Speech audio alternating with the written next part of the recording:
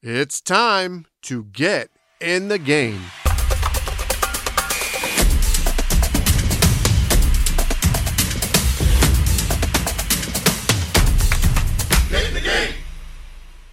What's up, everyone? Welcome back to another episode of the Get in the Game podcast. The podcast where we explore ways to get off the sidelines, stop making excuses, and get in the game. I'm your coach, Trevor Dean, and today we're going to be talking about the house of the Lord. Now, we're going to get into what that actually is in a little bit, but if you are tuning in for the first time, or if you haven't already, please head on over to our website for ways to interact with us. You can watch us, you can get links to listen to us, you can interact with us on social media.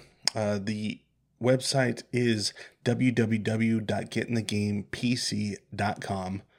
And if you don't want to click the links for social media, you can go straight over to Instagram, Twitter, or Facebook and get us there. Our handle is at getinthegamepc.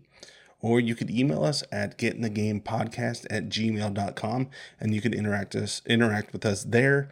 With any praises, prayer requests, things, ideas for the podcast, or just if you just want to, reach out and tell us how much you enjoy the podcast. That'd be great.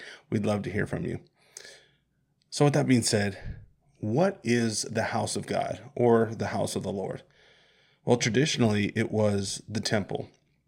And the temple had a lot of significance in the Old Testament of the Bible. And this is where God's earthly dwelling was. It was in the temple. And they had a special room within the temple called the Holy of Holies. And this is a spot that was basically blocked off from the public, blocked off from most of everybody, actually. All but one person was allowed to go in there, and that person was only allowed to go in there once a year. So even the normal priests, the religious leaders, they couldn't go into this room where the Ark of the Covenant, which is what held the Ten Commandments, where that was kept in the Holy of Holies. This was considered God's dwelling place on earth. And the only person who was able to go in there was the high priest.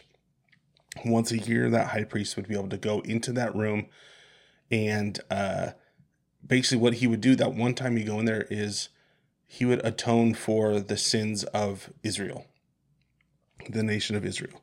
And so the rest of the year, if you know anything about the Old Testament and the way that people had to sacrifice, whether it be animals or maybe some of their produce or anything that basically like a tithe type stuff. If they had to sacrifice things as an offering to the Lord to basically rid themselves of the guilt of sin, and that could be the temple is where they did that, daily, weekly, monthly, and then that one time a year, that's where the high priest was able to enter into this place called the Holy of Holies. Now, the Holy of Holies was separated and blocked off by a veil, a very long, thick veil. And there are different measurements in the Bible. And if you ever want to go and read about the numbers and the measurements of the temple in the Bible, some people might find it very, very fascinating. To me, that is not something that I like to spend as much time doing it, but it is important to know that these were specific instructions by God of how to build the temple, including this veil that would block, anyone from being in or out. And so while it's there, some people say it could be anywhere from 40 to 60 feet tall. I don't know about how wide, but if it's that tall, it's probably pretty wide, and then estimated about 4 or so inches thick. And so this is fabric. This is obviously a very heavy veil, a very heavy block that you wouldn't be able to see through. You wouldn't be able to just take a peek or anything like that. You would have to make it a point to go into that area to see. And so the Again, the high priest was the only one to be able to do that, to atone for the sins of the nation. But when Jesus was here, he was about to basically change all of that. Take all the rituals and all the things that they used to do and the sacrifices that they used to perform at the temple, and basically get rid of all of it. Get rid of it all and just shake up everything that people knew of. And so in Matthew chapter 27, verses 50 through 51, this is when Jesus is on the cross. He's about to give up his spirit to the Lord to die. He's about to die on the cross. And as he does this, look what happens. So we start off in verse 50. And Jesus cried out with a loud voice and yielded up his spirit. And behold, the veil of the temple was torn in two from top to bottom, and the earth shook and the rocks were split. Now remember, I said it was 40 to 60 feet tall and about 4 inches thick. So to tear a piece of fabric that is 4 inches thick and heavy, and definitely, I would say, very coarse. It's not like, oh, it's 4 inches thick, but it's a lot of fluff. No, this is a very heavy woven piece of fabric that was torn in two from top to bottom. Only an act of God could have done this. The significance of this, though, is what's crazy. So the significance of this is that Jesus was the sacrifice that paid the full atonement of all sins of everyone forever. Jesus was and is the true veil. He was the thing that was keeping people, he wasn't keeping people from God, but he was here to be the veil that was now able to be opened and allow access to God through him. He was opening the veil. He was by his sacrifice, we now have full access to God through Jesus' sacrifice. And because of that, God no longer lives in temples. He lives in his church. And the church is his body of believers, the body of believers, the church. And he lives in us in the form of the Holy Spirit. Now, Jesus told his disciples that he would be sending a helper. And that helper is the Holy Spirit. In John 14, verse 16, he says, I will ask the Father, and he will give you another helper, that he may be with you forever. And then in verse 26, Jesus refers to the helper as the Holy Spirit. So he's saying that the Holy Spirit, he will ask the Father, and the Father will give the Holy Spirit so that he can be with us forever. And in Matthew 28, verses 18 through 20, and I've read this before, I think I even read it just a couple episodes ago, it's the Great Commission. It says, when they saw him, they worshipped him, but some were doubtful. And Jesus came up and spoke to them, saying, all authority has been given to me in heaven and on earth. Go therefore and make disciples of all the nations, baptizing them in the name of the Father and the Son and the Holy Spirit, teaching them to observe all that I commanded to you. And lo, I am with you always, even to the end of the age. And so you notice that Jesus said, in the name of, and not names. He didn't say in the names of God the Father, the Son, and the Holy Spirit. He said in the name of. And that is to signify that they are one. It's 3 parts in one God. So when God sends the Holy Spirit, he's sending God to dwell in us. He's sending God himself to live in our soul, to take over. And so you're probably wondering, why am I saying all this?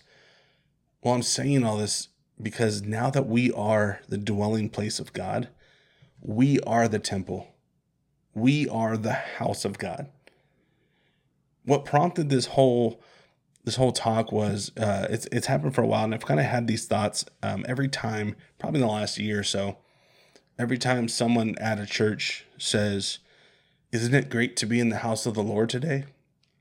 And I get what they're saying, and it's not a complete dig at what they're saying, because the buildings that we're in are definitely a gift from God. Everything is His and everything belongs to Him, and we're just using things as tools. But that's not where He lives. It might be God's house, but it's not where He lives. We are the temple of God. And I'll show it right here in 1 Corinthians chapter 3, verses 16 through 17.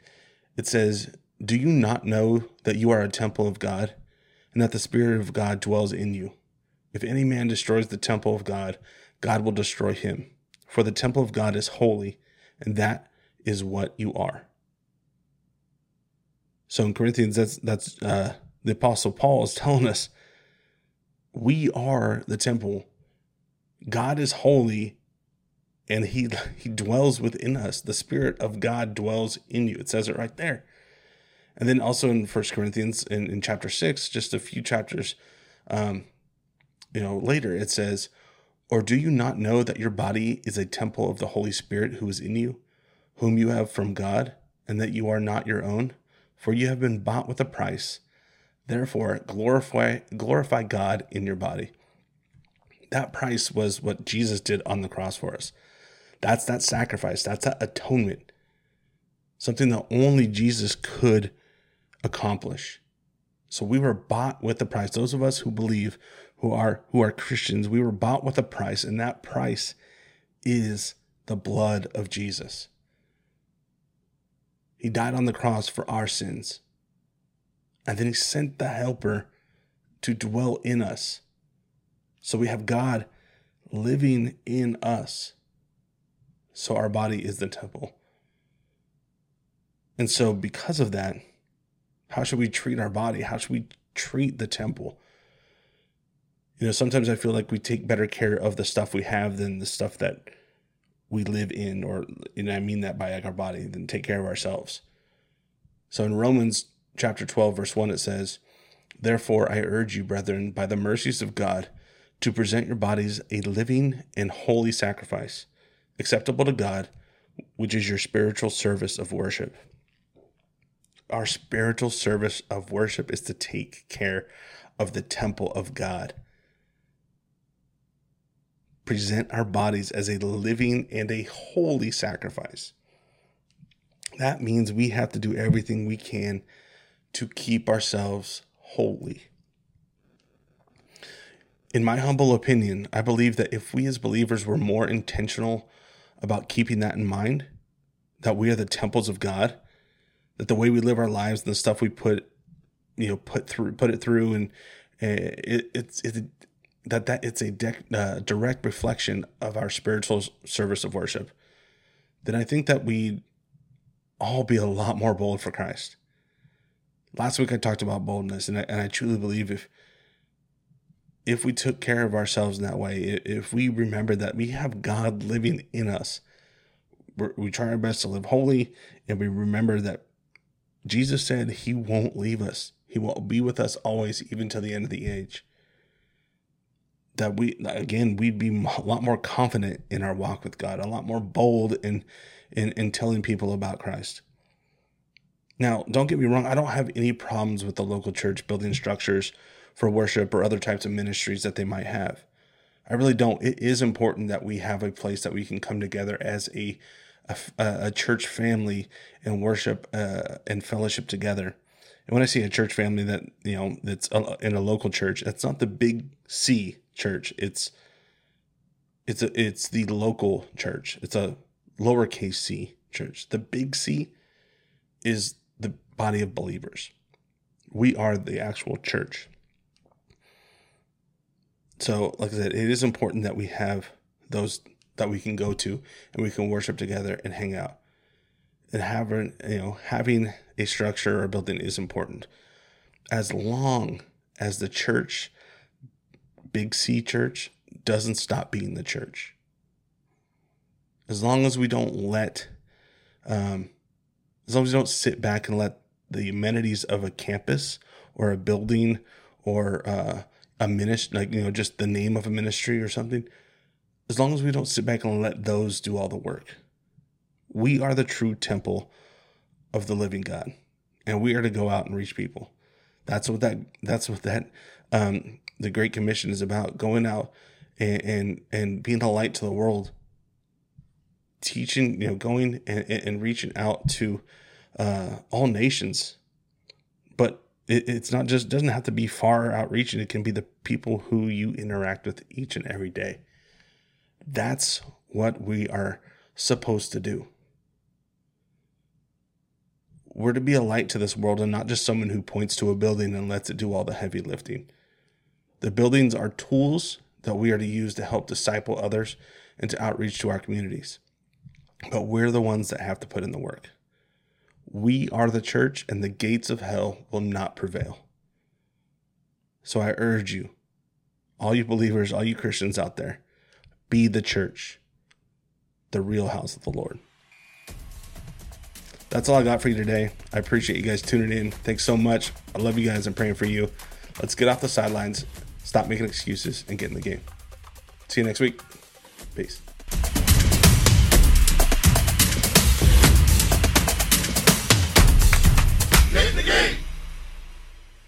Thank you for listening to the Get in the Game podcast. Please take a second to rate and review us on Apple Podcasts. That's the best way to support us. Find us on YouTube and subscribe for more content. If you would like for us to pray for you, or if you have topics that you would like us to tackle in upcoming episodes, email us at getinthegamepodcast@gmail.com. That's getinthegamepodcast@gmail.com. Or hit us up on Twitter and Instagram at getinthegamepc. If you've experienced getting off the sidelines and getting into the game yourself, please let us know. And remember, it's time to get in the game.